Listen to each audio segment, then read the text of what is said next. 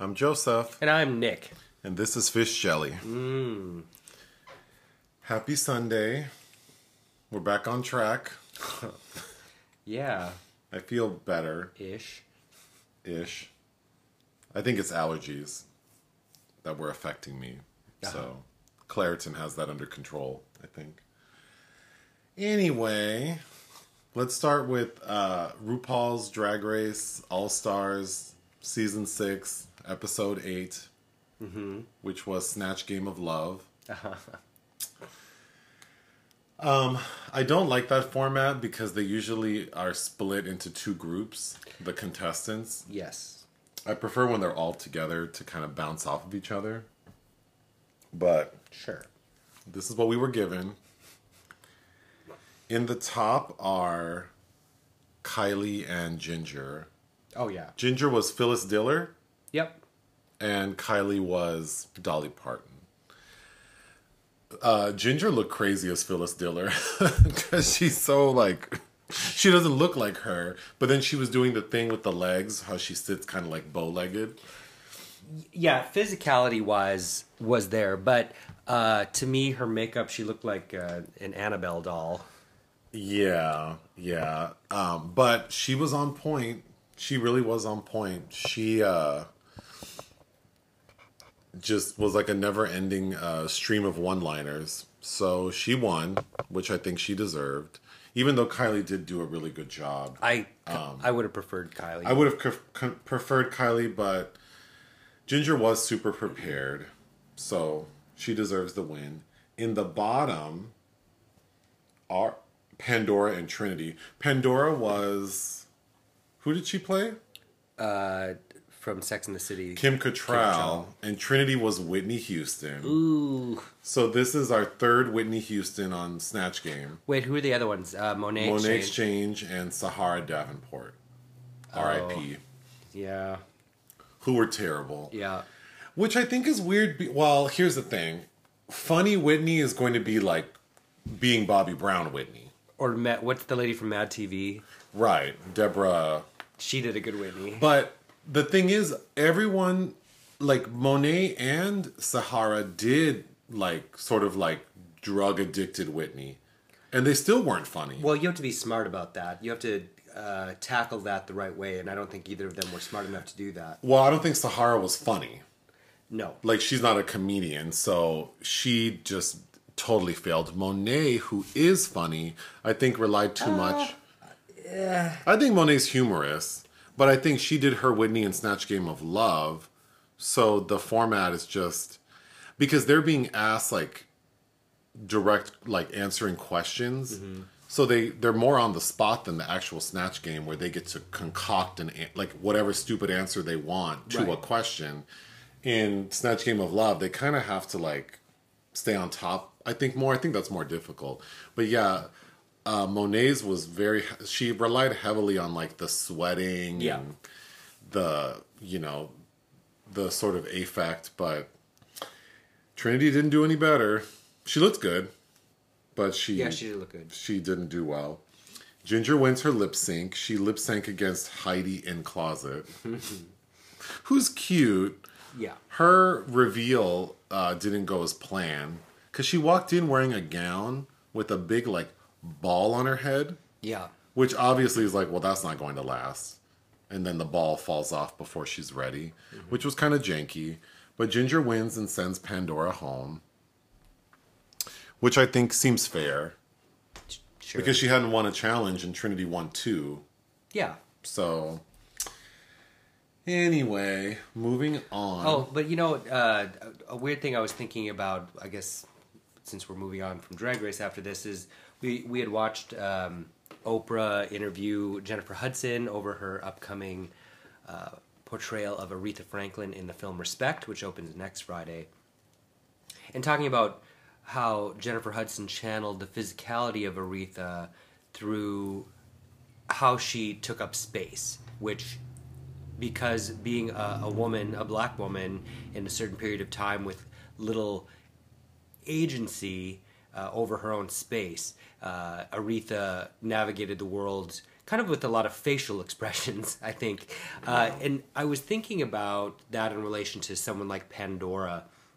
And I think gay men, white gay men of a certain age, from a certain generation, I think when you grow up being conditioned with certain masculine tendencies, and white people are pretty rigid, and not being able to kind of just be your authentic self in your space, and if you've never really had the opportunity to embrace that, to me Pandora seems kind of like that a little bit.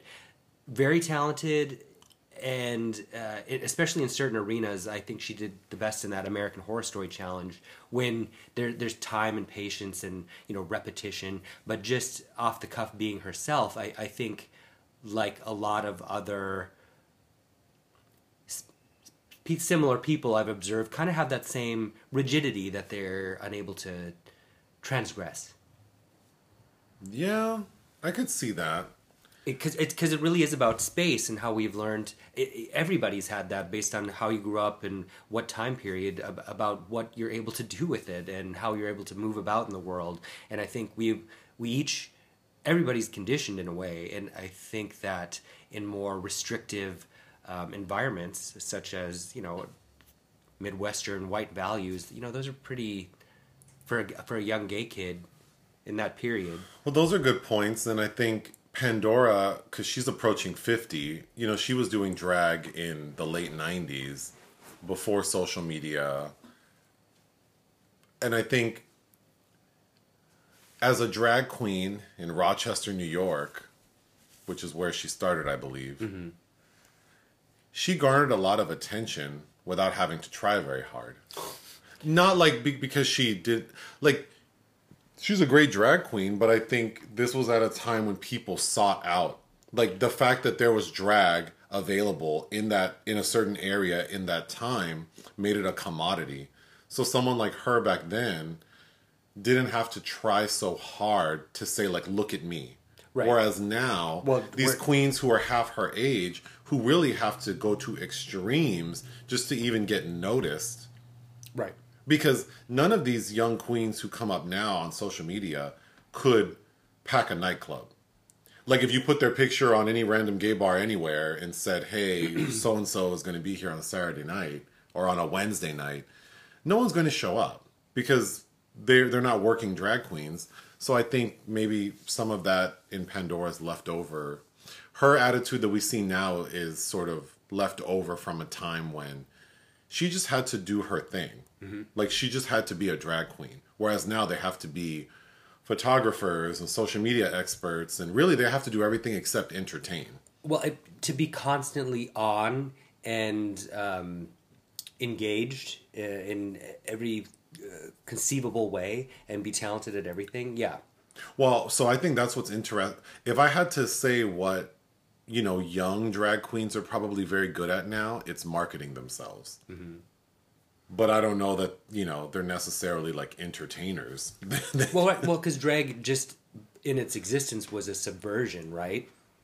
And now that it has assimilated it's somewhat assimilated into a stronghold in the mainstream, if you will, and how that changes the subversive qualities of it. Maybe because it's not subversive anymore. Mm-hmm. Yeah. So I still enjoy drag. Oh yeah, of course. I'm not shitting on like newer drag queens. I just think it's interesting to watch an older, relatively older drag queen on a very popular show. Because most of the queens on All Stars are older because they've already done a cycle. So they're all of them really are older than who was on like a normal season, right? Like the last season. Right. So even comparing the two groups, they seem much more sort of like demure, kind of. Well, not demure, like... they are cognizant of how they will be perceived. Yeah, they're much more self-aware. Yeah.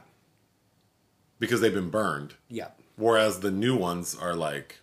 I need to be loud and crazy because I need all the attention. But, and how we progress as a culture and a species, when the 2020s when we look back in the 2020s, if the world's still around and we're doing period films about the 2020s and how, because listening to Jennifer Hudson talk about having to embody a woman of a certain period, it's like, yeah, like behavior, there was a way people carry themselves throughout any particular era and what was considered, what bodies look like, because based on physical activity and what people had access to, like all of those things are taken into consideration. And just like you've watched many period films where those details will take you out of it, it's curious to think of what this decade's going to look like if we're still around to see people trying to... Self-absorbed. Yeah. I think I think representations of people and like younger people in the 2020s will be like very, very, very self-absorbed. And where will there be nostalgia for it? Like we have this nostalgia, as we're probably going to talk later in a bit, about the 80s and 90s and early 2000s even, about there's a nostalgia for those periods of the artifacts, the remnants of those periods, like horror films, for instance, or teen comedies and blah, blah, blah.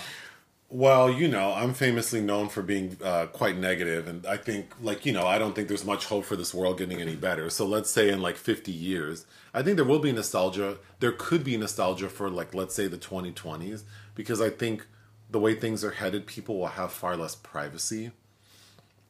Yeah. So I think the people will covet the idea that there was a time when we could all be in our own little bubble, like with our device in our hand, and document everything and sort of create this narrative for ourselves that, for most of these people isn't even true. But there will come a time when people don't have that freedom, right? Like people will not be able to just freely roam around. And well, because that just reminded me, I think I saw a post from Madonna talking about remembering when we could live in a time without fear. It's like, well... Maybe for you. For you, girl. Like, there's if you're straight and white. Some people have been on scared, but whatever. Right.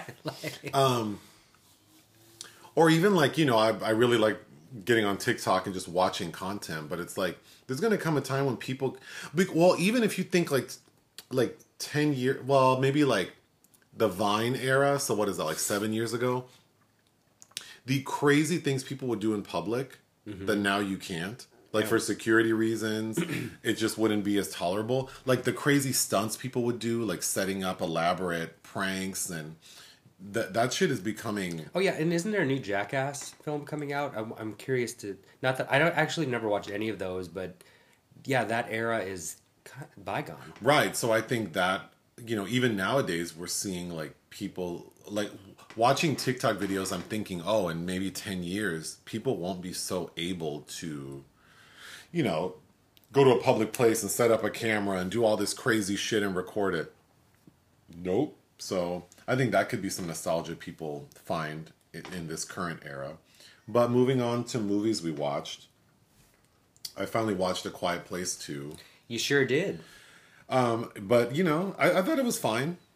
I already knew the story because we reviewed it. Mm-hmm. And for some reason, with my shitty memory, I did remember all of that movie. So as I was watching it, nothing really stuck out to me. Like, I felt like I knew every scene in the movie. Sure, but it's well orchestrated, and I like that it's basically an endless kind of kinetic energy that... Because I think the weak point of the first one is when it has to stop to kind of contemplate these characters rather than just their survival. Yeah, I would actually... Maybe if one weekend I go sit in a hotel somewhere, I think it might be fun to watch both back to back. Yeah. I do like Emily Blunt and Krasinski, and Cillian Murphy is the addition in this. And I think I'm forgetting the lead girl's name. I like all of them. Yeah, I will say though, her putting together. I'm not going to review the plot, but so for someone who hasn't seen it, but the deaf girl figuring out that the song is a call for them to go to this island, and her to use her hearing aid to disarm, which they had already been doing that. Like the film opens with them using her hearing. That's how the last film ended, but the second one opens with her, like them evading an alien by using her hearing aid against like an amplified speaker. So she knew that was a thing, but I think her putting it together that like this like song on the radio is a call for people to go somewhere, and that she could then transmit her thing on the radio. It felt like a little bit of a stretch. I didn't quite get how this girl... because she can't even hear. But maybe that's why, because the Cillian Murphy's character is like, oh, they've been playing that song on repeat. And it's like, and you never thought that that was weird? That there's a point to that? And that there's a point to it? I mean, I'm not the brightest bulb, and even I would have thought, like, isn't it weird that the song keeps playing over and over again? But then the deaf girl, because she can't really... I don't quite understand what she can hear with her hearing aid, but... I mean, obviously she can hear something, so maybe... If I recall correctly, her brother signs to her what the lyrics are. Yeah, he does. Mm-hmm. So maybe that's how she understood, because she wasn't listening to music. She was just told, like, words. And she's like, well, hello, by the sea. Someone's telling us, like, go by the sea. But then she didn't know that it had been played on repeat. Because when Cillian Murphy tries to say that, no one's signing it. And then she immediately starts screaming. Well, I think she can read lips. It just seemed like that. She very quickly connected that this is a message to. Yeah, sure. And I thought, but other than that, like watching the entire film, the only thing that kind of came up on my radar is a little like, I have a question. Was that? But the more I think about it, it's not so far fetched. But yes, I thought the pacing was really good. Millicent Simmons is her name. Yeah, the actress. But moving on, you watched The Wild Boys. Yeah, so I'd been aware of it. I think I had a ticket for it at Outfest in 2017 that I couldn't go to, or 2018. The Wild Boys, directed by Bertrand Mandico, who has directed quite a few short films, kind of an avant-garde queer art house filmmaker. He directed several music videos, including for M83.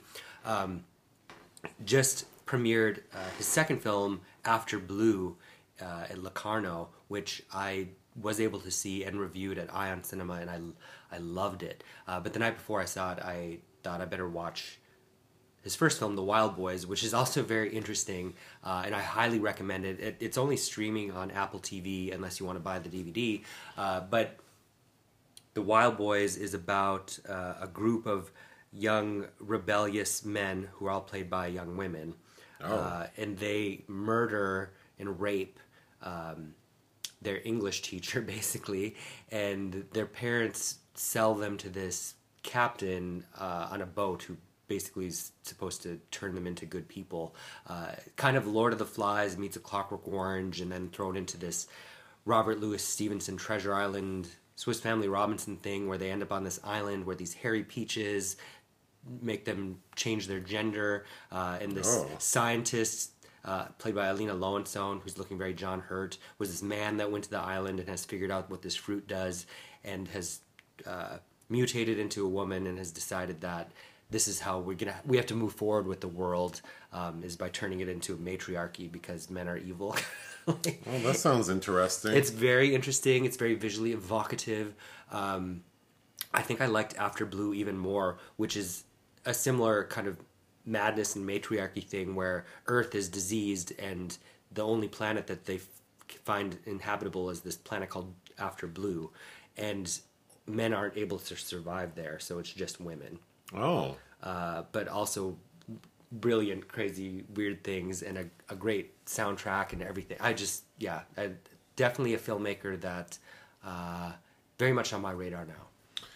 Next is Fear Street 1978, which is the second film. Yes. The first film is 1994. So I tried to watch 1994, and I was having a hard time because it just felt frenetic, and I was so tired of the music.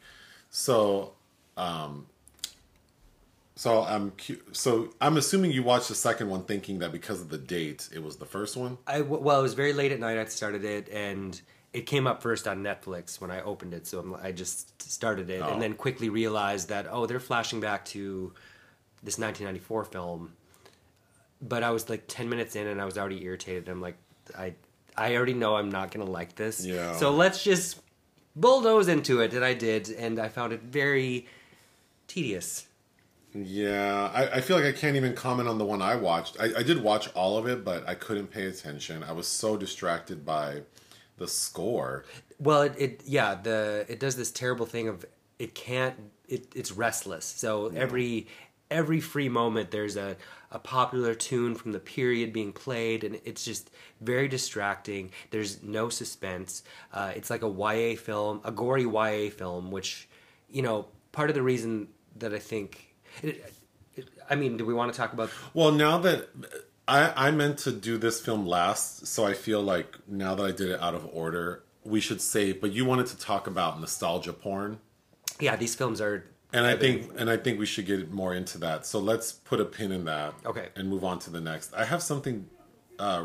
She Will. Yeah. So I'm covering Locarno right now, and I happen to be able to review a new film called She Will. It's a directorial debut by Charlotte Colbert, I believe is the director's name. But I wanted to see it because it stars Alice Krige, who, as you know, is a favorite of mine because she from Sleepwalkers. She's the Borg Queen in Star Trek First Contact, and of course the witch in the last Gretel and Hansel remake. But she's been around forever and in genre work. Like she was in Ghost Story in 1981. She played Mary Shelley in Haunted Summer for Yvonne Passer. She plays a actress who has just undergone a double mastectomy and is traveling to the Scottish Highlands at a retreat with her nurse. There's an art teacher there played by Rupert Everett. She's upset that she's not alone. She starts having memories about, as a 13-year-old girl in the late 60s, she became famous for this movie she did with a director played by Malcolm McDowell, but he basically sexually assaulted her under the guise of a relationship. And things start happening because this retreat is on the soil where all these witches were burned. And it's very kind of folk horror, and she starts being able to exact revenge kind of in her dream world, but they're manifesting in reality. Very kind of demure, but the mood is great, and Krige is, you know, an exceptional presence to watch, and I did enjoy it. What's Mad God? Mad God was interesting. Also Locarno, I think it's playing at Fantasia Fest this month too. It's 30 years in the making from Phil Tippett. He's kind of a special effects guru who worked on Indiana Jones and the Star Wars films, and I think was a protege of Harryhausen's even. But he's been cobbling this animated film together. It's actually hybrid because the director Alex Cox does star in it as well. Kind of nonsensical. Because it's been 30 years in the making, he's just kind of cobbled it together, and it's kind of a Frankenstein monster-feeling movie. There's no dialogue, just this series of images in this kind of dystopic universe that some are arresting, but it does get a bit tedious, but I think worth watching, especially if you like genre anime. Lastly, Our Men. Our Men. Oh, yeah, I just... happened to catch up with Rachel Lang film that closed the director's fortnight. I had a screener for it, starring Louis Garrel, which was okay. Oh. So something you said you were interested in is a film called El Fantasma de la Sauna. Yeah. The Ghost of the Sauna? Yeah. It's a queer musical set in a gay sauna, a gay bathhouse. Oh. I think it's a debut film from Louis Navarrete. And notably, as the sauna owner is Antonia San Juan, who you might know as Agrado, the trans character in the Almodovar film All About My Mother. Oh, yeah. It sounds, based on what I read about it, I'm already interested. Yeah, it sounds very good. Because I haven't been able to follow, I haven't read about a whole other slew of new projects. I didn't tell you, actually one other project that I read about that sounds interesting, Chronicle 2. Okay. Which is a sequel to the 2012 Josh Trank film Chronicle, but this will be from a female perspective. No directors are cast yet. The producer has just said that might be moving forward. And I wanted to mention two films that I believe opened this week that we did not cover on Fish Jelly. Okay. Never Gonna Snow Again. Did you watch that? Yeah, I covered it. Oh. It premiered in Venice last September, and I covered it there. Remotely, of course. Małgorzata Szumowska is a Polish film director I really like a lot. She co-directed this one. I think it's the first time she's done that with her cinematographer, Michelle Englert. It's about a masseuse who's providing services to these women in this kind of closed-off community and kind of bizarre. There's some sci-fi-ish elements to it, but I did quite like it. That was released this week, courtesy of Kino Lorber. Got it. And John and the Hole, which I wish if we had had more time this week, I would have asked if you wanted to watch that. IFC is releasing it. It was a contentious film at this year's Sundance Film Festival. I think I told you about it because I reviewed it, about a young kid that hides his family in a cement bunker and throws bread to them and leaves them there. What? Yeah, with, what's his name from Dexter, Michael C. Hall, and I'm forgetting the mother right now. Anyway, but that is definitely worth a watch, and a lot of people had a problem with that. Moving on, 2 people have passed recently who were cast members on a show I liked as a kid called Night Court. Yeah. But Marky Post and Charlie Robinson have passed. Yeah. That's a bummer. Yeah. Well, how old was Charlie? Well, Marky Post was 70. Marky Post was 70, and then Charlie was, I'm assuming older. But, yeah, that's a bummer. Did you watch Night Court? Yeah. He was 75. Yeah, I remember that as a kid. But Marky Post was on my mind several months ago because we watched my sister and I actually... No, I watched this movie. No, you watched with me, and I was telling my sister about a movie on Lifetime starring Marky Post and... Candace Cameron that involved aliens. Is it Visitor in the Night? I'm sure that's right. But yeah, so then I went on this sort of like... internet whole K-loop sort of situation looking at pictures of Marky Post because she was very fit back in the 80s, and there are a lot of photos of her wearing like these really sort of like 80s style like bikinis, and so she had some good style. But yeah, she gone, and Charles Robinson also gone. All right, before we get to the main topic, which is silly, you wanted to talk about nostalgia porn. Oh, yeah, because I just, like this trilogy of the Fear Street films, which who knows if I'll finally watch all 3, since I'm a completist, probably will. But, these things that make this minor blip and then nobody talks about again, ostensibly, which would bum me out if I was the filmmaker. But, it just... I often have these experiences because I watch so much. I'm like, am I just in a bad mood right now? Because I just don't get who this is for or why they want it. It's just derivative in the sense that, we're going back to a period that we revere. It's kind of like how I feel about lots of American Horror Story seasons, that it's just like cheap fast food. It's okay to... I think nostalgia is death. And I know I've said this before and maybe on other topics. But if you are going to pay homage, fine. Like the example I always have is Get Out, which is basically a recobbling together the Stepford Wives, but in a new contemporary way. Jordan Peele made it his own, with his own things to say. But it still is in conversation with the past. That's fine. But you can't just do something without any kind of conviction, because that's what... That makes it derivative. And I think at least the Fear Street 1978 I saw just felt completely derivative. There was nothing exciting, just bombarded with music, characters that I don't care about. And yeah, there's a little more sexuality, but then you're not providing any other dimensions on what these people's lives were like then, in ways that we weren't able to see because of conservative restrictions on cinema in that period itself. Sure. And I think what you're describing there, it's this balance between art and having a voice and like a business model. And as a business model, it makes sense to revisit topics we know had popularity. So, and that happens in all areas, right? From fashion to music. That's very common in music, is to sample popular songs from a bygone era and... Yeah. Right? So I think with film, it makes sense that basically something like the Fear Street trilogy, which is based on a book, to be fair, but I haven't read the book, so I don't know if it was stylized more for Netflix to meet sort of that audience's needs. But like, a lot of this shit is just sampling the classics, right? Like 70s and 80s horror films are just being sampled. Well, it reminds me of that line Taika Waititi says in Free Guy about Kentucky Fried Chicken.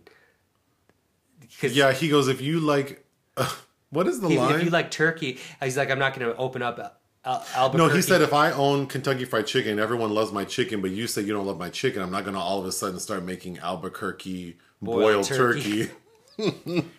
Which I thought was really good, because I often think that, like, yeah, people want to, like, go find what it is you really like. And I think that comes, like you were probably about to say, I think that relates to this topic, in that it's like, if you want, like, if you're really craving like like a Nightmare on Elm Street vibe, then just go watch Nightmare on Elm Street. Right. But I understand being inspired and taking things and for business purposes, just for the artistry, because everything is just borrowed off something else. But it's fine. It's inevitable that we are inspired by other narratives that interested us. If you are indeed creating your own, but what do you have to say? And is there a different way you have to say it? Like, what is unique about this? Right. A pair of sisters that hate each other, and one of them's a witch, or oh god, like. Well, and then what you said initially, like, who's this for? Right. Because a lot of times we're hearkening back to a time that's like, but if the core audience is going to be like 18 to 30, and you're referencing something that was made before they were born. Yeah, I often watch things and I'm like, you can see the references, but then.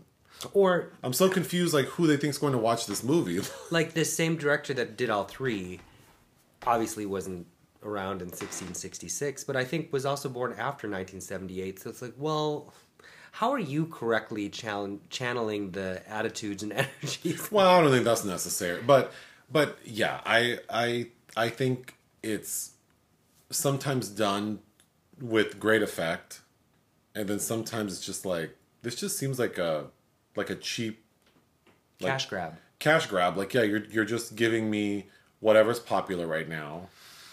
Yeah. Okay, the main topic is something super silly. But I felt like you brought it up, and I thought it's something you probably have a lot to say.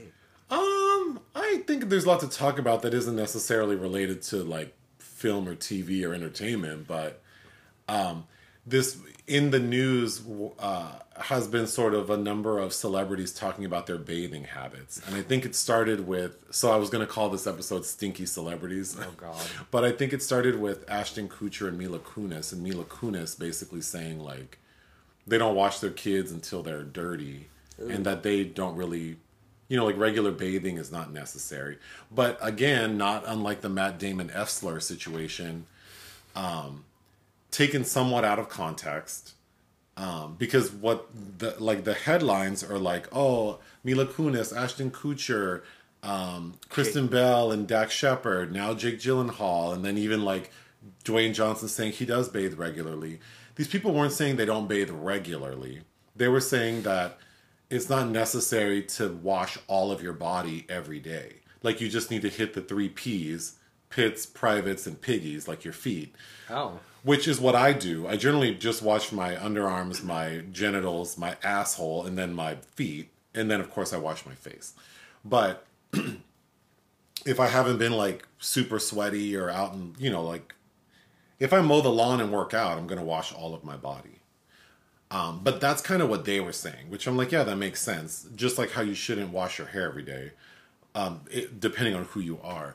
But then what did catch me as kind of gross is both Mila Kunis and Dax Shepard and Kristen Bell said that they don't wash their kids until they're, like, visibly dirty and stinky. And I thought, that's disgusting. Like, that should be the headline. Like, y'all got these muddy ass kids running around. But so it's just a very stupid, silly topic of, you know, but then I was thinking more about, like, personal hygiene and how we learn.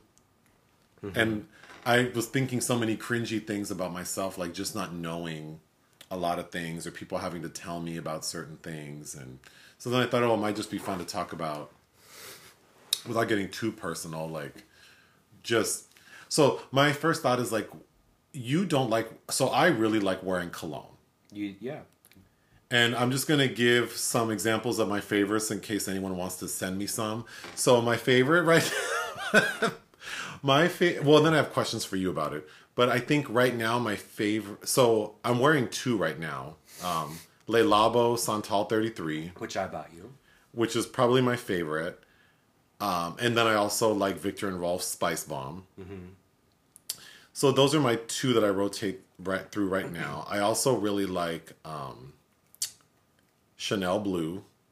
I like Mugler's Angel for Men. That's a favorite. That's old school. I also really like Swiss Army's fragrance. But anyway, just in case anyone wants to know. But for you, what do you think about me wearing cologne? Because you don't ever wear cologne. In fact, I think in all the years I've known, since I met you, when I first met you, you had a bottle of Curve or Jupe? Yoop. Yoop. You had a bottle of Which Yoop. was old. Which was old, and I don't care for you. It's not a bad fragrance. It's not something that I would wear, and it didn't match you. And you never wore it. And then I think one time I bought you a bottle of YSL. Yeah. And you never wore it, so No, I wore it. Oh, didn't I? I'm sure I did a little bit. Sporadically, I am the one who probably used it all. So, two things. How do you feel about me wearing cologne, and why, and what is your relationship with like a personal fragrance? Not your body odor, but just like wearing a cologne. I like how you smell. It's often one of those things where it's like, oh yeah, that smells really good. Why don't I do that? But I also like my own personal fragrance. But as a, I think as in junior high, that's why I had all this Yoop, because my best friend who I really wanted to emulate at the time, that was his signature. So my grandmother would just like at every holiday buy me. I couldn't go through it fast enough, and I was wearing it regularly, and then I didn't realize it expires. So I met you when I met you. I was 23. So yeah, the bottles I had were probably quite old. Well, no, because she would have been buying them for me still. So some of them, they're most 5 years old. Anyway, I remember liking it a lot though, and Cool Water, and Yves Saint Laurent something or other. The one I bought you. Yeah, I remember liking that's that. just YSL. Yeah. So next, I think my dad was very into cologne. And I remember just really loving how my dad smelled. And he would often give me, like, as his bottles were getting low, he would pass me, like, the bottle that maybe had another 10 squirts worth. And I just remember cherishing those bottles and just just loving that I had cologne. And I think there's a lot. So I have an old friend who I won't name, who was very self-conscious about his personal hygiene because he got picked on a lot for sort of being like a dirty, smelly guy because he didn't have access. Like oftentimes he was homeless and didn't have, so he was very sensitive about smell. So he would often wear a lot. He would douse himself in cologne because he was so paranoid. And I don't think that's, I don't think I feel that way as strongly as someone like him did. I do feel self-conscious about someone thinking I smell bad. And I think that's why I wear cologne. But primarily, I just really like how I smell. Like, I really like when I get a whiff of myself. My car smells very strong. Mm-hmm. And I just love every time I open the door and, like, I get a whiff of the smell. Because I spray cologne in my car. But when you say yourself, it's of yourself with the cologne. Yes, my personal, like, my body odor. So we'll get into that in a second. But, like, my personal body, I mean, I can tolerate it. Uh-huh. Like, I'll smell my own armpits or, like, my sweaty underwear, and I'm like, oh, that smells okay. Like, it's nice to me. But I always operate under the sense that no one else wants to smell my, like, my sweaty butt crack or my underarms. I would disagree. I'm sure there are some people who would want to, but in general, I think, like, it's just, like, not socially polite to not... To stink. To stink, basically. To stink. Yeah. So I think that's often what I think about when I smell people who stink, is, like, you're not really being considerate of the people around you. Sure. So did your dad wear cologne? Yeah, I remember not cologne per se. He liked that Brute... Oh, aftershave. Aftershave, yeah. Yep. So that's a smell I have recollections of. Did you ever wear aftershave? No. Oh. No, but I had Brute deodorant for years. Gotcha. Probably before you, though. Oh. Because it was chalky. I got to an age where I was like, I don't like chalky deodorant. Sure. Then, as we were talking about this earlier, I thought I was probably, like, in my late Maybe like 15, maybe I was 14 or 15 when I realized that one of my aunts actually told me, like we were talking about bathing, and she was saying like, oh, don't forget to wash your belly button and behind your ears. And I remember that being the first time I realized, like, I'm supposed to wash my belly button and I'm supposed to wash behind my ears. I don't think I knew that. You never noticed it could smell if you didn't... I don't think I ever dug in my belly button. Oh. Yeah. But then I cringed thinking, God, I probably was such a... You know, like, I cringed thinking how many people witnessed me with a dirty ear or, like, that I smelled kind of bad because I just didn't know any better. Yeah, I mean, well, if not, somebody's not directly showing you, which as a kid, you kind of need to show them. But and my mom was, you know, like she bathed me as a kid, and I remember her saying like, "You got to do this, you got to do that." But then really, but it's funny what you know. I'm sure every kid doesn't retain everything. Well, so. And I don't think I retained a lot of things because as I got older, like as an adult, I think I also became much more aware of my personal hygiene because there are people in my personal space. Yeah. Like I'm having sex with people. So I'm more aware of like, oh, I need to make sure this is clean, I smell nice, whatever. Right. But as a 10-year-old, it's like, well, no one's all up in my business. So like, I'm not super thinking that like, oh, this needs to be cleaned or this smells funny. Mm-hmm. Yeah. Do you have any embarrassing, like, personal hygiene stories that are appropriate to share? That are appropriate to share? I don't know. Yeah, now that I'm thinking about it, probably not appropriate to share. I have embarrassing ones for sure, but as a kid, like, you know, I never really shit my pants anywhere as a child. So. Well, you know what just came to my mind is not... When I was like in college, so probably like 18, 19, and that's when I first started going to a gym. Because I'd never worked out before, and I was kind of like a pudgy teenager. And then my senior year, I lost a bunch of weight. So I was skinny. But then I went to college, and then it's like, oh, now I'm gay. Oh, gay culture means everyone has to be fit. So immediately I had to join a gym and work out all the time. And I don't think I understood, like, how gym clothes can smell like mildew. Yes. Like, if they don't dry properly or they're not washed properly. Or sometimes I would wear things twice. Yeah, I can't do that. Right. And I didn't know because I'd never worked out. And like, things did smell, but I thought, like, oh, it's like the gym smells or the machine smells. So I cringed thinking, like, oh, my God. I'm like that gross guy at the gym who smelled like mildew. I think even at your worst, you probably haven't smelled as bad as some people I've smelled at the gym. Oh, sure. You know, actually, I will bring this up only because I feel like people don't really talk about it, and I'm well beyond feeling shamed. I was a bedwetter. Oh, yeah. Me too. Until I was 12. Until puberty hit. Oh, yeah. I wet the bed until probably like 12. And I often forget about how strenuous that was on me and, of course, my parents, and kind of the things that you have to adopt to, you know, because we didn't have a lot of money. We couldn't keep rebuying mattresses. So, you know, the things because they didn't know why. I do remember doctors saying, like, don't worry, once he hits puberty, it'll go away. And it did. It just stopped. But... You know, my poor parents were trying everything. Like, we're going to create a calendar, and every day that you don't wet the bed, here's a sticker. There'd be one sticker on these goddamn calendars. Or my mom started sewing this, like, alarm into my underwear, so that once it gets wet, it starts beeping. So I don't know how many nights where I'd, like, wake up bleary and just this terrifying beeping, and by the time that it's beeping, there's already a lot of urine out.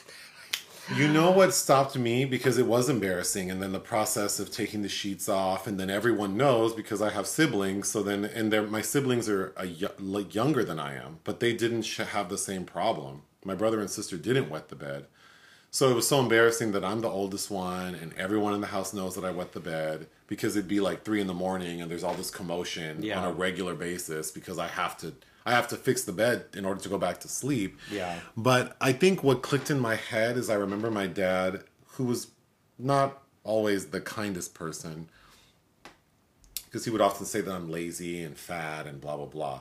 But he said that I'm wetting the bed because I'm lazy. And for some reason that made sense to me, because in my dreams I recall thinking like, oh, in the dream I'm about to pee. Right. So Yeah. why don't I get up and pee? And I remember him saying like, you're just lazy. That's why you do that. And then I thought, oh, I'm not going to let him call me lazy. Because he would always say like, you're going to marry a fat woman because you're lazy. He would say really stupid things to me. But I think because I was angry about that, I thought, I'm not wetting the bed again. The Okay. next time I think that I'm going to, like in this dream, I'm going to pee, I'm going to get up. But it is traumatic and it is embarrassing. I mean, yeah, well, that didn't work for me. I really had to wait until my body Yeah. started changing. And maybe he was right. Maybe I was just lazy. And because once it clicked with me that I can get up, like I'm aware that I'm about to pee, I'm just not getting up, then I started to. But everyone's different, and I know that it's not a function of a laziness for everyone. But yeah, I often don't think about it. Even when I hear people talking about bedwetting, because there's a comedian, is it Mark Norman? I think he has a bit about bedwetting. That sounds right. Yeah. Yeah, even when I hear him, it doesn't bring back memories. I don't know if I blocked them, but yeah, I was a terrible bedwetter. Yeah, it was well because it stops. You can't really have sleepovers with friends, and Yeah. like because you'll ruin these. Or go to my cousin's and stay the night because Yeah. I'm going to pee in someone's. But another story that makes me cringe is when I was 18, I was working at a bank, and which after I tell the story, you will probably confirm that I am this way. But I was working as a teller at a bank at a Wells Fargo, and there are a lot of like merchant customers who come in, like local businesses that bank with the bank. And back then, this was 1997. They would come in and make their deposits, like all their cash. And there was one dentist I remember, and I remember him because he was very good looking. And I know this story. yeah, and he would come in very regularly to make like daily to drop off checks and cash for deposit. And one day he said, "Could I talk to you?" And he like, because I was like in the middle of the teller line, so I walked over down to like the end. And he's like, I know you're probably not allowed to like chew gum or anything when you're at work, but for your breath, you can like, if you drink water and rinse your mouth, that'll really help with your breath. And when he said it, I was like, okay. It didn't, and then after it clicked what he's telling me, oh, I was mortified. And then now I'm sure you will verify that I'm always very concerned about my breath. Yeah. I'm very self-conscious. Like, does it stink? Does it stink? I need to eat a mint. I need to brush my teeth. So yeah. But But that was good advice because really, if you are well hydrated, unless you have some kind of problem going on, well, it's not just being well hydrated. It's, even the commercials that you see for like Listerine, a lot of the particles that are stuck in between your teeth, you cannot get out with brushing alone. Right. And rinsing your mouth out will get out more than brushing. Right. So it really is important. You don't have to buy Listerine or anything else. You can literally just rinse your mouth out with water before you brush your teeth and floss, and you will get so much, it'll be so much more effective. well, yeah, because it doesn't allow this bacteria to build up, and that's where the smells are coming from. Right, but even like brushing can't reach the places, Right. so it's not that they're lodged in there so tight. It's just like these bristles aren't getting to these places that if you just rinsed your mouth out. But anyway, so many things that I think like it's just interesting to hear people talk about their hygiene practices when they're children. When I wish, like, I wish we teach young people better hygiene practices, like to be more aware of certain things and. Yeah, strangely, I don't remember in health class when I was a kid that they really spend any time on that. That being said, there's this argument that like our body's natural oils and we'll clean ourselves. That is true to a degree. Like you can't strip your body's natural oils without resulting in feeling dry, right? Yeah. And then your body will overproduce oil, which can then create a scenario where you have breakouts and whatever. But I think you really have to do what makes sense for your body. And what you If I exercise every day, which I do, then I need to bathe my entire body every day. Yeah, Because I have shit all over me. Like I'm on this workout mat that's not clean. There's bacteria on it. Or just how you're running and then you put on sunblock and it's like, well... you got to wash that out. You got to wash that shit off. But if you're just like working at home, not very physical. Well, and also what your diet is. Like there are other factors. And also everyone always comments on like, people always comment on like how clean my car is. But it's like, I don't do a full detail every other day. I clean what's dirty. So like if the windows are dirty, I'll wipe my windows. If the driver's side got messy from the sprinklers, I'll wipe the driver's side. Like I'm not fully detailing my car every day. I just work on what needs to be cleaned when it gets dirty. And I think that's kind of how bathing should work. Like at the bare minimum, you need to wash your asshole because you probably had a bowel movement that day. Right. So it's like that. And then your armpits, if they're hairy especially, and you've been sweating, those can smell. Your face, you have to adjust your skincare routine based on your skin's activity. And then the last thing I want to say about that is, all you ladies out there with really thick hair, like long, thick hair, who like to wash your hair every day. Mm-hmm. And then, like every morning you get up, you wash your hair, you put it in a bun, like a loose bun, and you go to work. Or you put it in like a ponytail. You cannot do that because your hair never gets dry. It stays wet for hours and hours and hours every day. You smell like mildew. And no one will tell you, but I will tell you. I've done thousands of people's hair, and every lady who washes their hair every day who has thick hair and does that same fucking thing where they wash it, towel dry it, clip it up, and go to work, your hair smells like mildew. Just like how if you left clothes in the washing machine for 3 days and never put them in the dryer, that's how your head smells. And yes, someone has to get close to it, or yes, it has to be activated with heat or sweating, but the shit stinks. So it's counterintuitive because I've actually told some women this, like, your hair smells like mildew, you need to not wash it every day. And they're like, well, it feels so gross to not wash it every day. You know what's more gross? Smelling like mildew. Right. And if your hair is very thick and has texture to it, it's not getting dirty in a day. You could probably go 5 days before it would get dirty. But then there are people who have very fine, thin hair, and if they don't wash it every day, it would look like they comb their hair with a chicken bone. Mm-hmm. So you have to do what makes sense for you. Yeah. So I think that's with everything. Like, you have to do what makes sense for you. If your feet stink, you need to wash them, but also you probably need to like make sure that they're dry when you put your socks on. And that, you can't wear the same shoes every day. Like your shoes need to air out. There are a lot of things that I think maybe, there are a lot of adults out here who don't know like personal hygiene.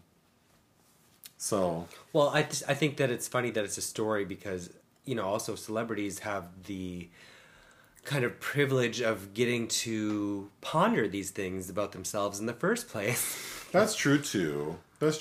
Because many people grow up and having to, as a young adult, just jumpstart a routine without ever questioning why or how things are done. And, I'm inclined to not fully believe, I think a lot of people say outrageous shit because it's like, with those kind of bodies they have, they're exercising every day.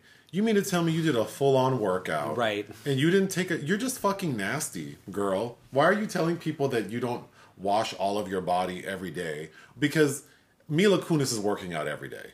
That lady is not just like lounging, not getting sweaty. Right. By the looks of her. So it's just weird. But is there anything else you want to talk about? No. Do you have anything in closing? I don't. I'm sure you have a poem. I have a quote. Oh, well, go ahead. From Hannah Arendt. Okay. The sad truth is that most evil is done by people who never make up their minds to be good or evil. Oh, interesting. Okay, toodaloo. Bye.